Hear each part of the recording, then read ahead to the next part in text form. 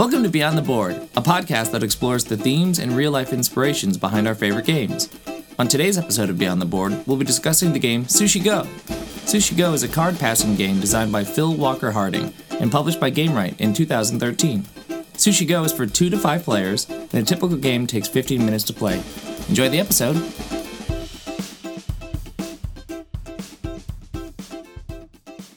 How you doing today, Spencer? I'm doing really good. I'm full of sushi. You and I actually just sat down and had a couple of rolls of sushi. Yeah, we did. That was really good. Over at Dib. If you're in Chicago, go to Dib. They've got sushi and Thai food, actually. Yeah, it's interesting, those two things.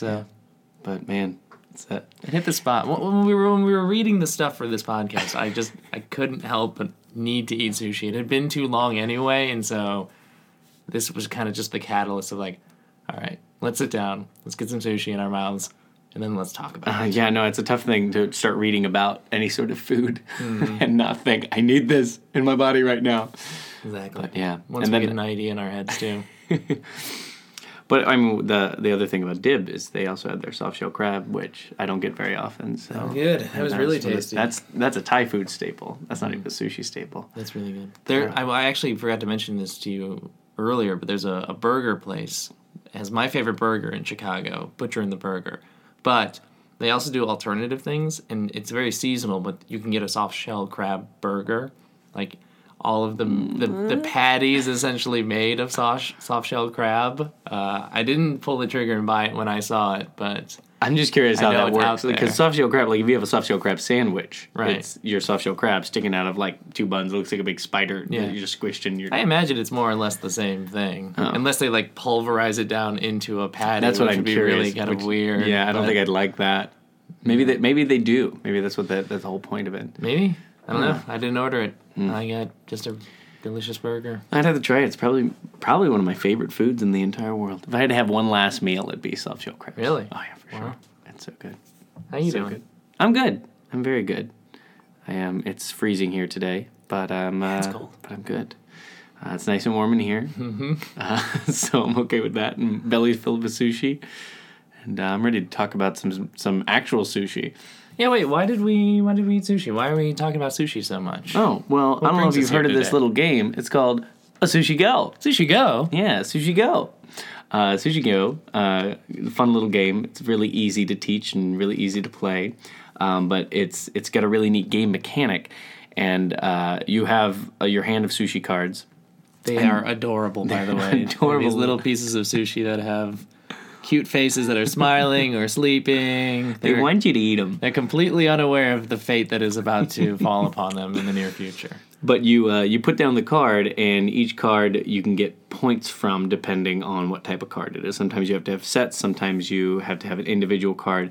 But then the main game mechanic is you put down the card you want from the hand that you have, and then after you have that hand or that card in front of you, you pass your entire hand to the next person.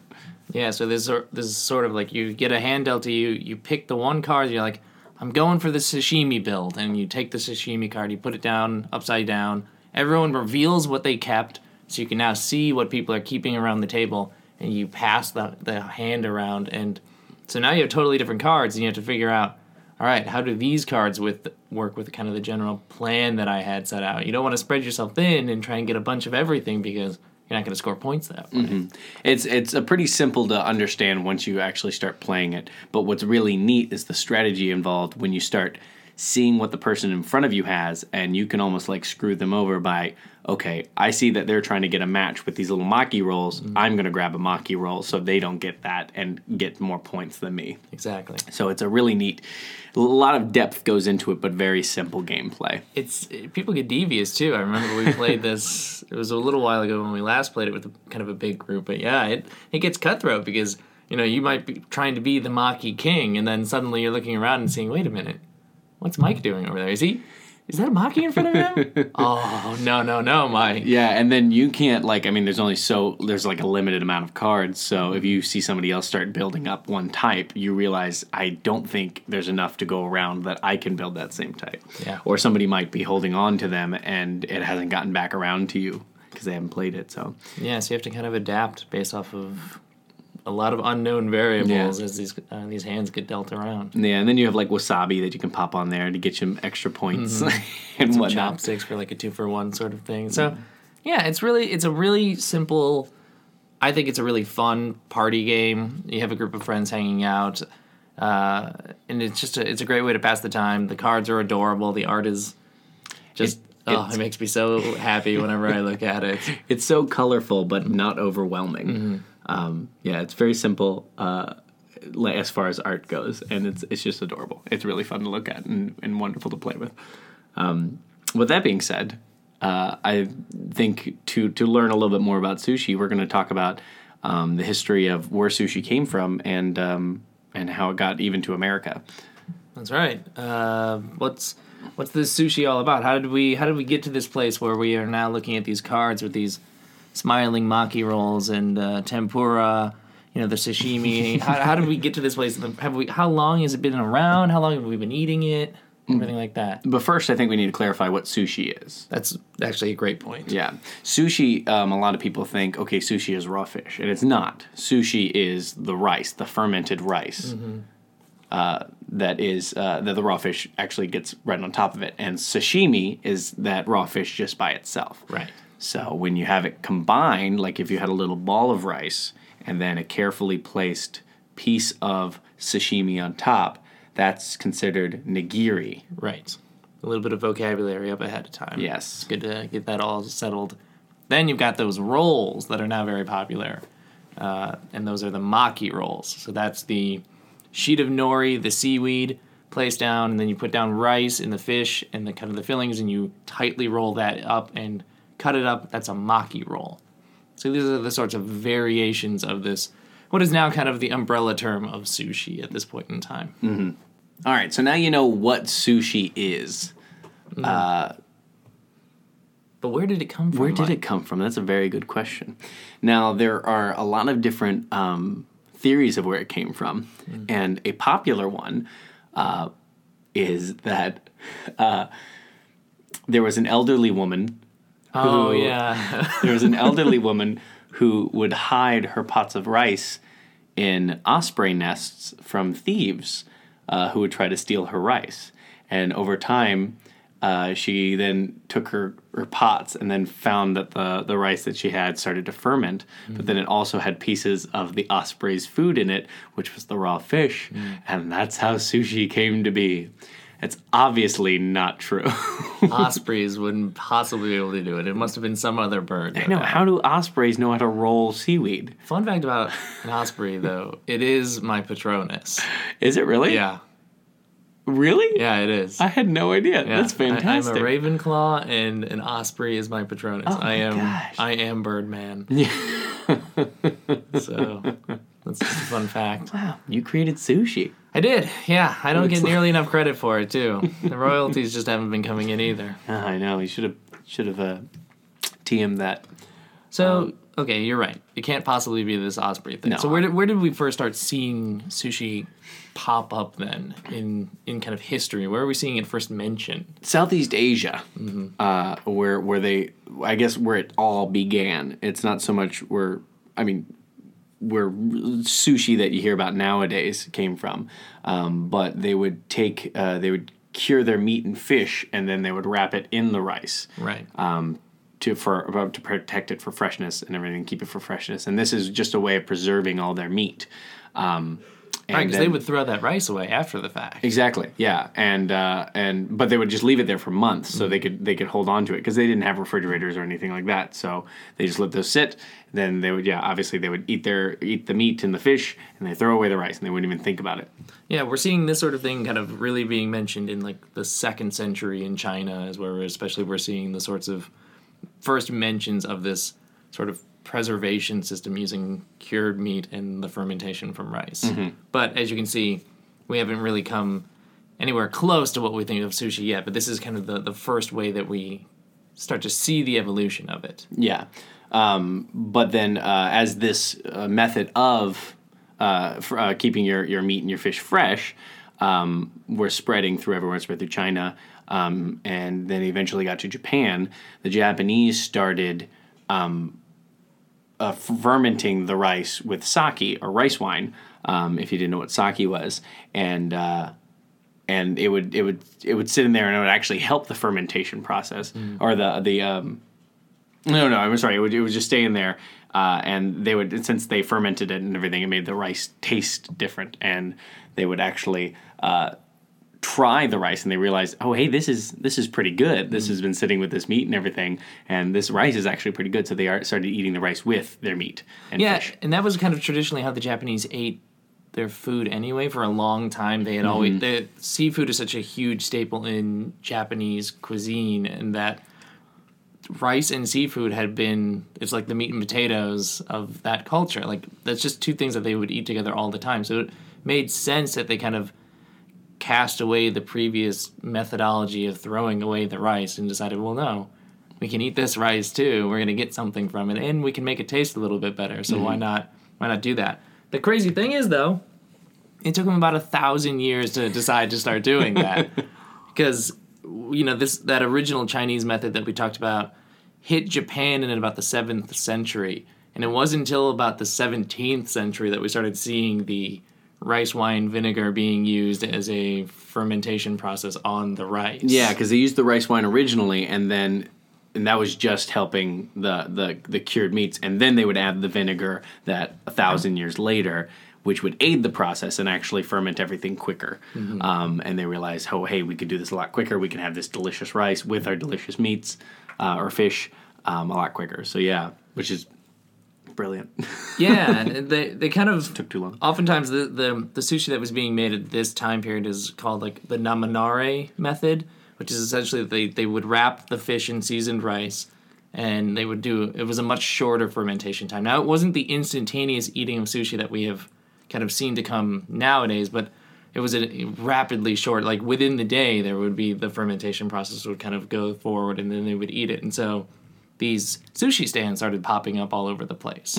Like, they would be these street vendors who would serve sushi using this new methodology, and because the namanare method requires still some time for fermentation, they would actually hang up signs that would say, like, the sushi's being prepared, the fermentation's going on, come back at like X time and you can actually eat at that point in time. So like, you weren't actually able to eat it right away as we've seen it before, but it was rapidly faster than the months-long process of that kind of original method that we mentioned.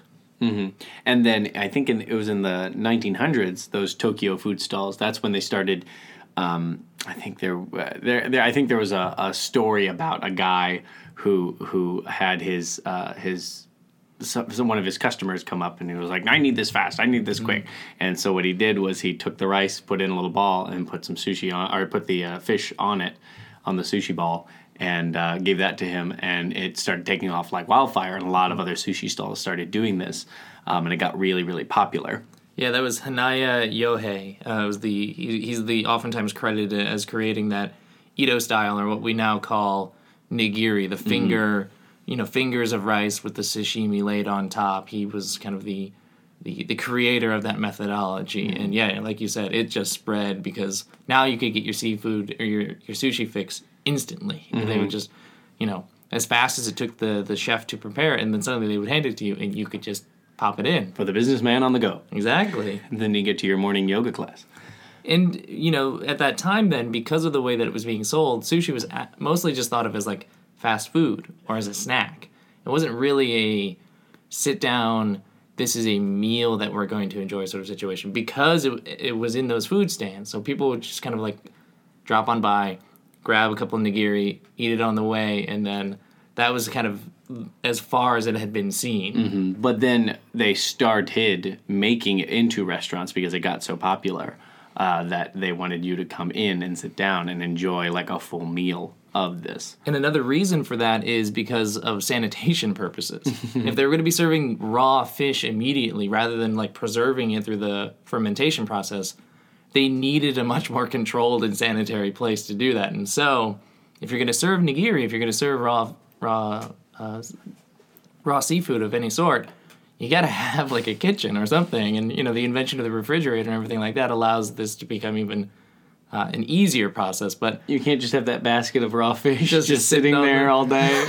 And wait, which one do you want? Do you want no, underneath the moldy one? I got the you. local dog comes by and grabs the basket. You got to chase the dog and get your fish. Get the fish back from his mouth.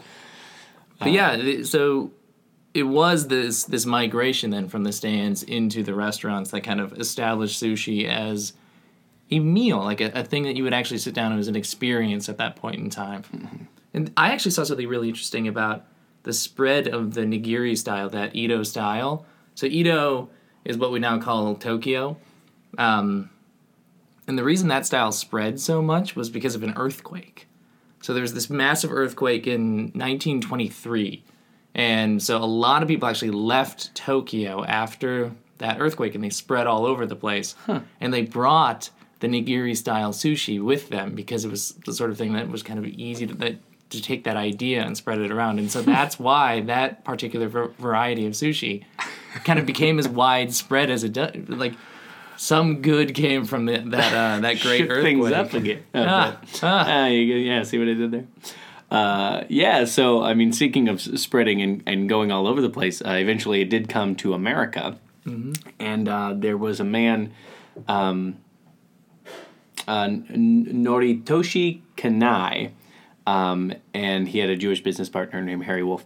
They opened Kawafuku in Los Angeles, and that was in 1966. And they did that to try to bring, and that really was like, a lot of people said that there were other sushi places that opened before that in America, but they were the ones who really brought sushi to America to get people used to the idea of eating raw fish. And because obviously Americans in like the 50s and 60s were not open to that kind of thing. And so one of the ways that they did that was they created the California roll. And so they had the avocado and your cucumbers and sometimes imitation crab meat. Sure. And so there's no technically raw fish in there, and so people got used to the idea of eating this rice with this seaweed and all these veggies and whatnot in there. It's so fascinating to me that it was 50 years ago that basically started happening. Like, in my mind, as I was looking through this, before I read any of this stuff, I had assumed sushi had been around for at least a lot longer than that. Like tapestries with like people eating sushi, you would think. But like in America, I figured it had been around at least a little bit longer than 50 years. So that was one of the more surprising things that I noticed. Of just like you said, there was no doubt there were sushi restaurants and sushi stands in America before that. But like the first kind of big push happening about 50 years ago is just, that blows my mind. Yeah, to assimilate it into American culture, which it really is. Like, I mean, just as fried chicken is, like, you think, well, that's American, but sushi is still very, like, you think about it and you're like, we're a melting pot. And so we have all these different food kind of places, and sushi is a regular staple anywhere you go. And you will always find it somewhere in a city, especially in the cities, for sure. But it spread in L.A. pretty big, and actually, Robert De Niro is credited for bringing it to New York. No way. Yeah, there's a place called Nobu, which opened in L.A., and he loved it so much, he was always in New York, and there wasn't a lot of sushi places in New York. There was obviously sushi places, but he was the one to bring big sushi to New York. He's credited as that. No way. That's awesome. Yeah. I thought that was funny. One more reason to love De Niro. Love that De Niro. That's bullseye De Niro. Yeah. Don't even need to hear it. Just look at my face. So it's spread. It's everywhere now. It's everywhere. It's an interesting history to see its transformation from a method of fermentation and preservation to kind of a very far flung from where it began. This like months long process where you're eventually throwing away rice. A year, and just I think I read it somewhere. And just eating this cured meat that you kind of held on to now, this intricate process of preparing the rice and then finding the raw fish and preparing it just so like it's truly slicing is an art it perfectly. now. Yeah, it really is. And so I mean, you get some of those rolls and they're gorgeous and they're plated perfectly, and that's also a huge other thing about like the sushi presentation. Have you ever made your own sushi? Yeah. Oh, that's right. We made our own sushi birthday, here. actually. That's right. Well, Tyler's birthday. Yeah. Oh yeah, Tyler's birthday. My buddy's birthday. We did it here. Yes, we did. In the studio. Yeah. But making your own Maki sushi rolls. rice. Oh, yeah. Making your own sushi rice was actually fairly easy. This like quick recipe that I found that it only takes about an hour to get everything all mixed up.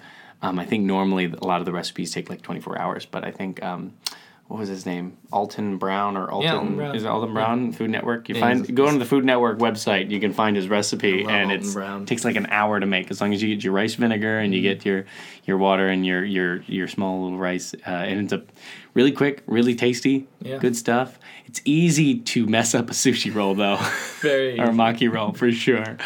It's easy to add way too much rice there, but that's why I usually just go out and get sushi. Let the professionals, they know what they're doing. You're also, I feel like whenever you're in the store, like because I've made sushi a couple times, but I always just like, okay, well, I'll get the spicy mayonnaise, I'll get the tuna, and that's it, right? That's all I need. There's nothing else. What else would I need? I have, like, I've done a lot of sushi making, like you said, like making the maki rolls, but I've never really tried my hand at this, like the idea of making nigiri or even like properly preparing sashimi or anything like that. I've always just been, like, my only experience making things on my own is a maki roll because I figure, all right, this bamboo mat is going to help me do the process. It's like, it's just like building a sandwich and then I roll that sandwich up. Like that, my brain can do that, but like thinking about like the delicate balance of like a certain amount of rice that has been heated with your hands, and like you heat the sashimi with your hands just a little bit to get the fat warmed up, and the right ratio of wasabi to whatever fish you've decided to serve is just it's a science and an art, and so these chefs are just incredible. I just like, it's the cutting that I came to, like the precise exact cutting that you need to put just the right amount of fish to where there's not too much fish and too much sushi on there, and it's just an absolute perfect balance that I can't get my head around. Or I can't do yet. I think I need to go to like a proper sushi making class. That's not just like rolling your own roll. Right. That'd be fun. Yeah, that'd be fun. That's our next trip. Next business trip. Next business. we can file that one off in the business. Yeah, I think we can use write the that company one. card. Every time we get sushi from now on, it's written off in Texas. Exactly. So that's a crash course on history of sushi. Certainly, there's a whole great amount of, there's gaps there and there's interesting stories between those gaps, but that gives you an idea of where it began and how we kind of got to where we are right now with sushi. Yeah, and what sushi is. Mm-hmm. Yeah. But I think the thing that I don't know a lot of, which I think you corrected me on earlier today, was sushi etiquette. Which I didn't realize that there was a thing as sushi etiquette. I always thought that you just ate it. Yeah, that's the interesting thing with sushi, but also just a lot of Asian cultures, and like the dining experience is much more than just here's the food, it's in front of you now, eat the food. It's Can I get you some more water? Okay, right. Good. Or a Coke, more likely. It's an experience sort of thing, and so with that experience comes, I don't want to say hard and fast rules, because of course at the end of the day it's up to you how you want to eat these things. Like there's no one that is going to come over and scold you for what you're doing, unless you're in a terrible restaurant where people are just mean inherently. But like, you are allowed to eat however you want to eat. This is America. Damn it. But there are some kind of pointers that you might want to observe, especially if you go to and especially a nicer sort of sushi bar, or especially if you're going overseas, then try and show the respect towards them that they're showing to you by preparing this absolute delicacy. It's in your best interest to be kind to them as well. Maybe they'll give you some extra sashimi. That was something that I actually saw come up a lot actually when reading about etiquette, is that if you get in good with the sushi chef, they are more than happy to give you a better experience on whatever kind of course menu you've ordered, or a little bit bonus. Like, you get in good with the cook, because this is one of those rare times where you actually get to, if you sit at the bar, like, you can actually interact with and talk with the sushi chef, and they're happy to talk to you. Like, they'll tell you about the process. They'll tell you about why they're cutting things the way they are. Like, because they're experts on it. Like, they want to talk about it. Right, exactly. And so this is one of those rare instances where you actually get to sit down and watch the chef cook your meal, and you can, like, pick his or her brain while they're doing it. So you just don't want to do it to a new guy who's cutting those things. Just leave me alone. I'm concentrating here. I'm trying to concentrate. That's it. You do it yourself. So this is by no means a comprehensive list, but here are some do's and don'ts for eating sushi. And I'll also preface this by saying that this is largely based off of if you are eating nigiri or sashimi. If you're eating maki rolls, some of these rules do apply, but the maki roll, especially the crazy fusion Americanized maki rolls that exist out there nowadays, like, it's anything goes. It's the Wild West. You went to America, you got American sushi, and you could do whatever you want. But if you are sitting down at a really nice sushi bar and you know you're going to be eating like well-crafted nigiri and, and sashimi, then here's some things that you might want to consider. First things first, wasabi. The wasabi that we get here is never real wasabi, by and large, 99% of the time, unless you're at a really fancy restaurant. It's horseradish, mustard, and some food coloring. Yeah, more or less. Wasabi on its own is actually it's a root, and it can be brought to you like shaved or put into a paste or in various ways, but it's also extremely expensive compared to horseradish and mustard and dye. Exactly.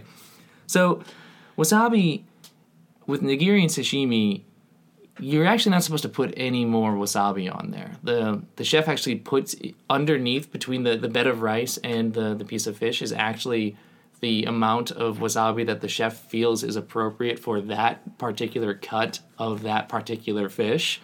And so they've kind of given you what they believe to be the ideal way of eating that piece. And so while you're not banned, of course, from putting more wasabi on, you're encouraged to eat it as is prepared for you because that's how the chef has taken the time to prepare. Like, they think this is the way to do it. And of course, if you like a little bit more spice, then put a little bit more on, but you don't want to be dunking tons of wasabi onto all of your stuff just because you like spicy food.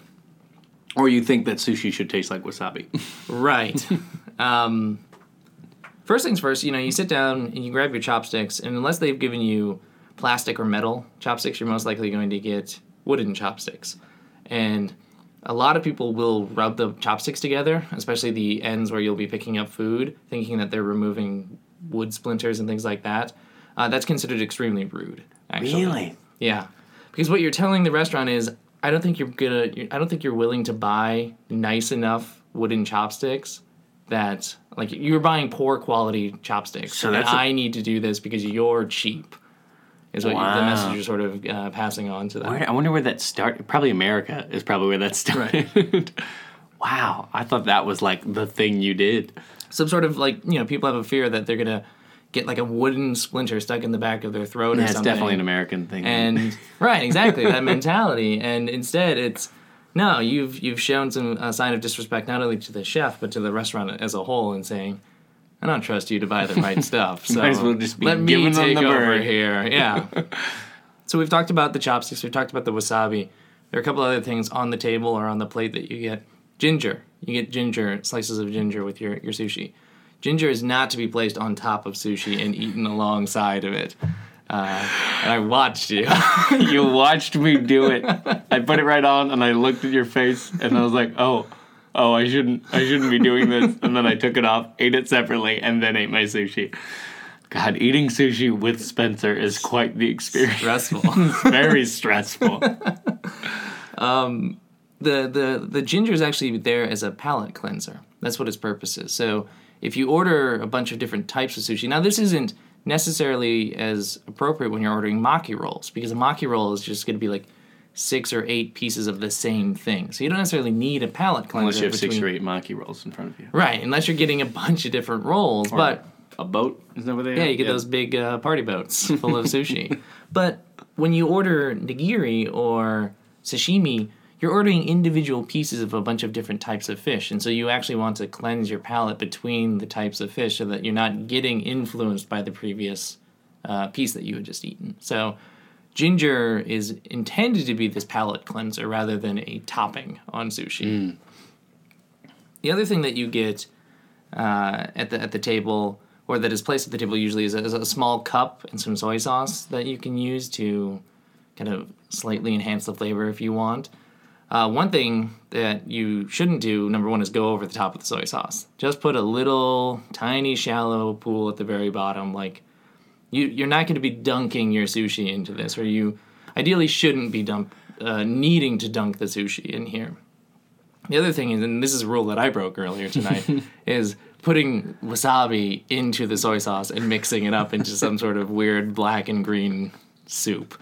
Definitely not supposed to do that. Number one, because it breaks the wasabi rule that I mentioned earlier, but it's just in general not an easy way for you to control the taste experience. And this is all very kind of delicate balances of ratios of certain types of food. And so when you just kind of haphazardly throw wasabi into soy sauce that you've kind of just poured in, then you've thrown the whole thing just into chaos. So if you are going to use soy sauce, if you're going to dip, especially with nigiri, if you're going to dip nigiri in soy sauce, you actually dip it fish side down. You don't want to dip the rice side in for two reasons. Where the rice is going to, number one, absorb soy sauce a lot faster than fish is going to. So if you dip rice side down, it's going to just soak up all that soy sauce. You're probably going to get more than you actually need, and more than you want, unless, like you said, you want your sushi to taste like wasabi or to taste like soy sauce. You dip fish side down and then eat it.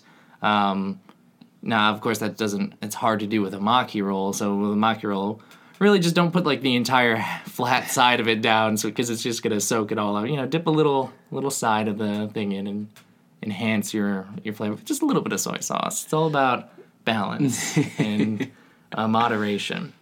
Now, I have a couple questions while you're going through this, because unless you, I know you probably still have a couple more things that you have on your etiquette list. Sure. But as we were eating, I wanted to ask you certain things, but I was gonna wait. But when you eat a piece of maki, should you eat the whole thing in one mouthful? Yeah, so maki follows kind of the same rules as nigiri. Nigiri are also supposed to be eaten in an entire piece. So you should eat the nigiri in one piece. Same thing with maki rolls. The problem with that is, if you go to Japan and you eat any of this stuff, the size of the rolls or the size of the nigiri is much smaller. The chef knows about the size of the human mouth, the limitations in what it can handle, comfortably, and so they make sushi accordingly, so that when you do eat it, it doesn't feel like your cheeks are puffing out and you're like, how am I ever going to possibly swallow all of this? So you can get the Chicago roll, which has 3 different types of fish in it, plus avocado, plus cucumber. Right, and it's about the size of your fist all the way around. And so that's Chicago. Exactly. You gotta eat it. Right. So it's rude not to. It is. That's the other. It is very true. It's rude to leave anything on your plate at the end. But yes, ideally you do eat it in a single bite.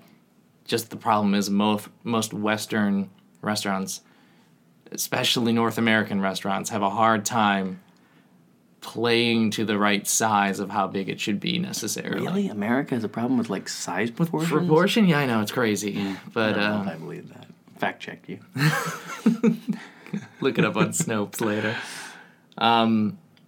So we've talked about the soy sauce, we've talked about the wasabi and the ginger and the chopsticks themselves.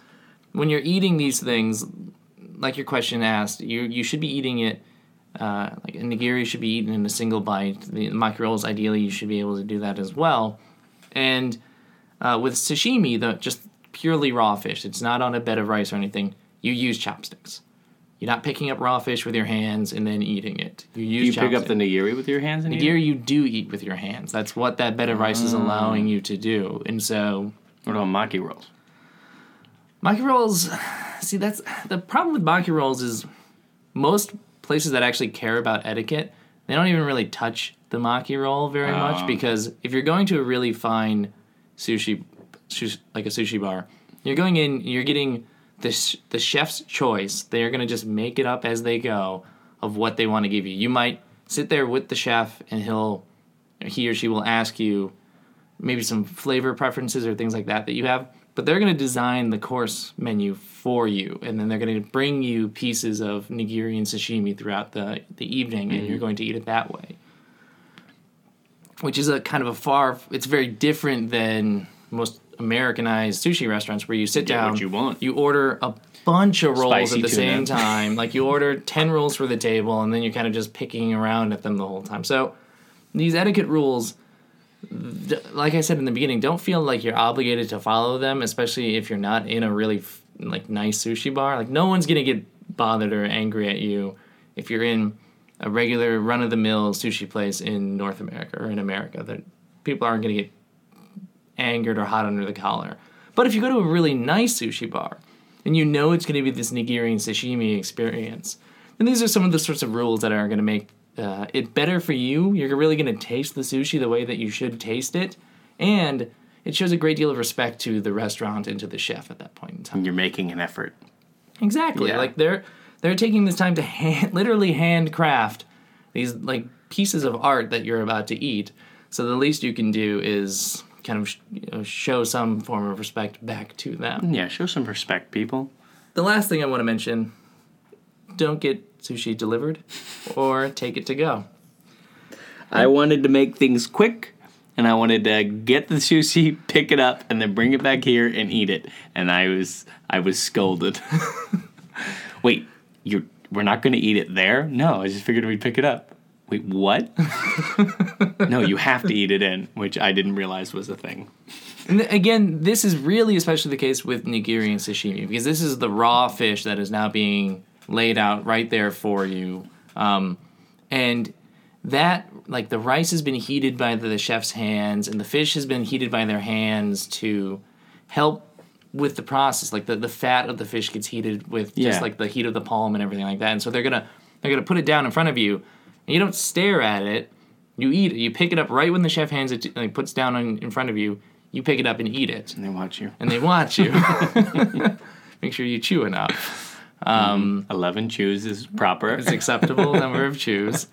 But, you know, again, with maki rolls, there is raw fish in there. And so you don't, number one, want to chance it necessarily by, like, waiting for however long it's going to get you from point A, from pickup to delivery. Pick it up, and then you go in and get some groceries, and you spend about an hour in the grocery store, and then you got to see go. your neighbor, you got to catch up with him. And then you go take your dog to the beach, because you already have the dog in the car that you left inside, and it's 100 degrees out. Which it's very irresponsible of you. Very irresponsible. I cracked the window. It's okay. But yeah, that's, like, with sushi, and I mean with any raw food in general, you don't play with fire. So you have no idea where you are in the queue for that delivery driver. You don't know when it's going to be there, how long it's going to sit in that car, and especially if you're getting nigiri and sashimi, it is an experience to be had right there at the bar. Like, you want these pieces to be delivered to you individually so that you get to taste them one at a time and get an experience with them, rather than having a plate full of fish that you're going to eat one piece now, and it's going to take you 20 minutes to get to that last piece. That piece is not being served the way that the chef had intended it. Mm-hmm. That makes sense. Totally makes sense. So those are not these are ways for you, hopefully not ways that you feel obliged to follow them, but these are some tips that you can actually use to enhance your sushi eating experience. And maybe get some free sushi. Exactly. Yeah. Get in with the chef. Have a conversation about them. How did they get into this? What are the sorts of knives that they use? And you probably can learn a lot more from, like, an actual legitimate sushi chef than us two bozos. And, like, I guess you that's could, true. No, that's definitely true. And you get to talk to somebody. I think that's also quite the experience. If you can expand your world a little bit and really get to know something about this culture and the process of making and cutting sushi, because obviously we barely talked about the actual preparation. I mean, we talked a little bit about it, but they probably have so much more to talk about. Oh, absolutely. Yeah, and I'm pretty sure most of them are happy to talk. They actually, they really do like talking to you. Yeah. If they're at a nice sushi bar, they are passionate about this thing. It's a craft for them. And they probably don't get a lot of people who do ask them about stuff. And so, like, to be able to tell somebody who's truly interested in learning. Yeah, a lot of people are intimidated. They don't think you're even allowed to talk to the chef. Like, why would you talk to the chef? That's crazy. Like, they're clearly doing their thing. But no, you should talk to them. They like the conversation more often than not. Yeah. If they're having a bad day, they'll probably let you know, or you're pretty short and they won't talk to you. Yeah, don't piss off the guy with a knife, but otherwise you'll That's why there's that shield there. Exactly. But yeah, well, that's pretty much sushi etiquette and a little history of sushi. So when you play Sushi Go, you'll have a little bit more of an understanding of how to behave. Exactly. These rascally little sushi. They're just happy to be eaten. Oh, they're so happy. They're just so adorable. The dumplings Who are does the sleeping. art for this? It's so cute. I don't know. We should look into that, though. We should. That's Yeah, all you got I anything else? No, that's all I got. How about you? I think I got everything too. You want to go get some more sushi? That sounds like a great idea. Let's order in. If you have anything you want to talk to us about or comment on, or maybe you just want to say hi, go ahead and shoot us an email at beyondtheboardpodcast@gmail.com. Or if you want to see what we're doing on the interwebs, go ahead and send us a tweet at @goingbtb. We're also on Instagram at the same @goingbtb. And if you also liked what we did today, why don't you hit that subscribe button? We always like more people around us because we're lonely. Domo arigato. Domo arigato, Mr. Sushi.